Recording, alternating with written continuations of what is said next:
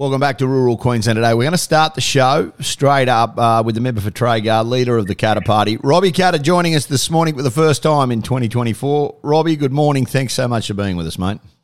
Yeah, morning, Dobbo. Good to be back. Happy New Year and great to talk. You got a new premier. We talked about the old one plenty of times, but enough is enough, eh?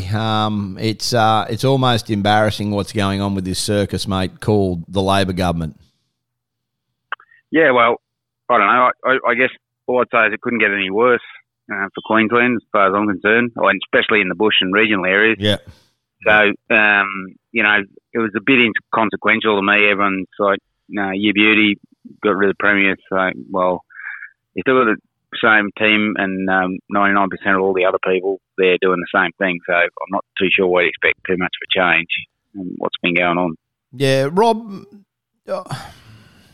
can you work with Stephen Miles? I mean, you've got to work with anyone. And, he was decent enough to give us a ring when he first got the job and just say touch base, any issues. And I rang him to the floods. So, you have a working relationship with these people, but you just vehemently disagree on probably those crucial issues and you make them known. So, a conversation with me yesterday, this is like, you realise I'll be going very hard on you on this because it's just, you can do what you can. Oh, yeah, we'll try and help you out with that. And they'll say they'll try and help you out with that. But, I mean, whether they do or not, it's their problem. They got to know that we're going to come after them. And if they're going to attack the bush, and that was a conversation around the speeding cameras that have been deployed all through western areas at the moment, and just really, really encroaching on. I don't know how you say it, but what's wrong with the old highway patrol coming up there, giving you a warning or giving you a ticket if you're over the speed limit, and there you get a sense that, geez, I have been speeding, or keep the speed down. Even if you are doing the speed to your highway patrol, I think, geez, better keep a lid on my speed. They're discreetly putting these cameras always in the almost always in the transition zone. So when you're coming down from 110 to 60 k's and coming into town, you think, oh well, there's still no houses yet. I'll keep slowing up, and you get caught doing 80 or 90, and some people it's $1,000 later. Here's your we've had pensioners and that getting stuff in the mail 2 or 3 weeks later, so they don't learn any lesson because you only get the thing 2 weeks after your journey in the mail saying, you've lost the points. And some people have driven past it a few times, not even knowing what it is because it's an unmarked police camera, speeding camera, and lost their licence before they've even got the ticket in the mail. What chance have they got? What chance? And, when they're in Tynes Creek and Barcaldine in the middle of nowhere, who the hell cares if you're doing 10 k's over in the middle of nowhere? As long as it's not in town where there's housing, who the hell cares if you're 5 or 10 k's over? It's just, I tend to agree with you. I tend to agree with you. I know that the woke won't agree with you, but I do tend to agree with you on this. Can you talk to me? We've got a couple of things to get through this morning. But the Bureau of Meteorology, Rob, for a long time, and I talked about this yesterday, the disdain that rural Queenslanders have with the lack of reporting, the wrong reporting. We know what's going on in your part of the world at the moment, in far north Queensland with some of the flooding. They've had an absolute pizzling. At what point does a government organisation get held accountable? Because I talked about this yesterday. People sold cattle off the back of the advice from the scare tactics and scaremongering of the Labor Party and the Bureau of Meteorology last year that said there was going to be catastrophic heat waves and fires and disasters and, lock up and, be careful. And people sold all their, we've had above average rainfall throughout Queensland. Now we've got flooding there, no reporting on that. I mean, at what point is there going to be a class action? You talk about when the live export job went to the absolute dogs. Well, the Bureau of Meteorology, they're a government organisation that have absolutely 100% need to be held accountable. No, it's a strong point. To make light of it, there was a funny song doing the rounds on social media. Looked like some farmers singing about El Nino and giving it to the Bureau, saying, what's the good of it? You're better off looking out the window. And how much it rocked the industry, and it was all the industry talk there before Christmas. Those bastards, they kept telling us El Nino, no rain, and everyone's sold off, as you say. So they have to be, they're a bit like economists, mate. They can tell people, leave everyone down a path of destruction, and there's no accountability at the end of it.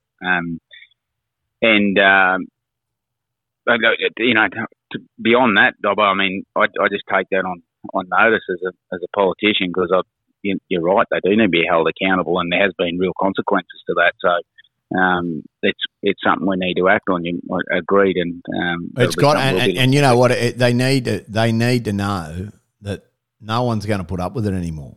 I mean, you can't just report what you feel like off the back of the Labor government used the Bureau of Meteorology as a benchmark to try and push renewables and solar, and trying to use it to try and push through some of their environmental laws to say what a disaster we were to try and make things better. It's just absolutely fundamentally wrong. Yeah.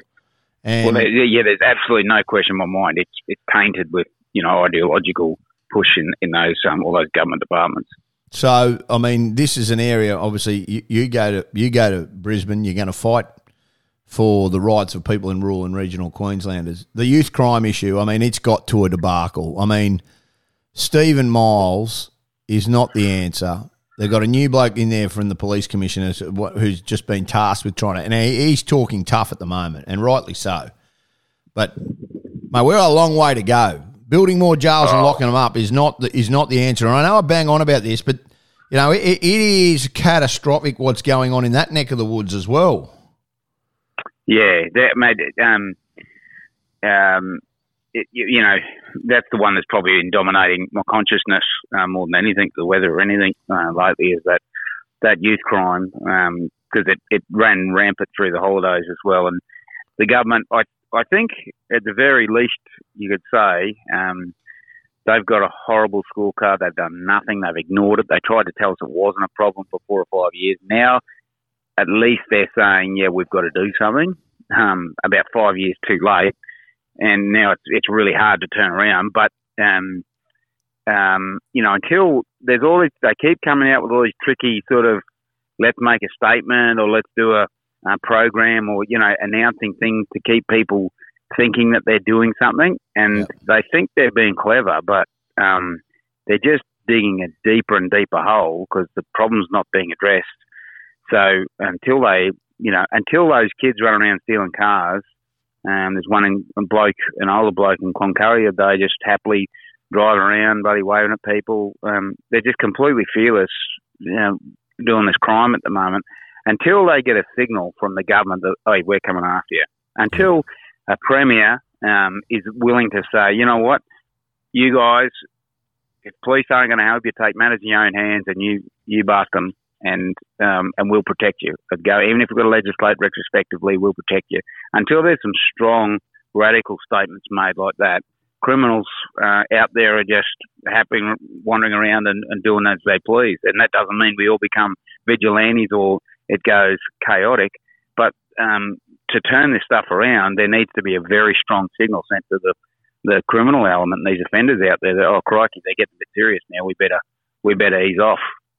And there's nothing like that being sent from the government. So until these mealy-mouthed words that you get from, they'll send someone out to make a statement, oh, we're going to do a review of this or that, it means nothing, mate. Until the message gets through the criminals, then we're starting to, then we can start to say, well, that has some meaning now.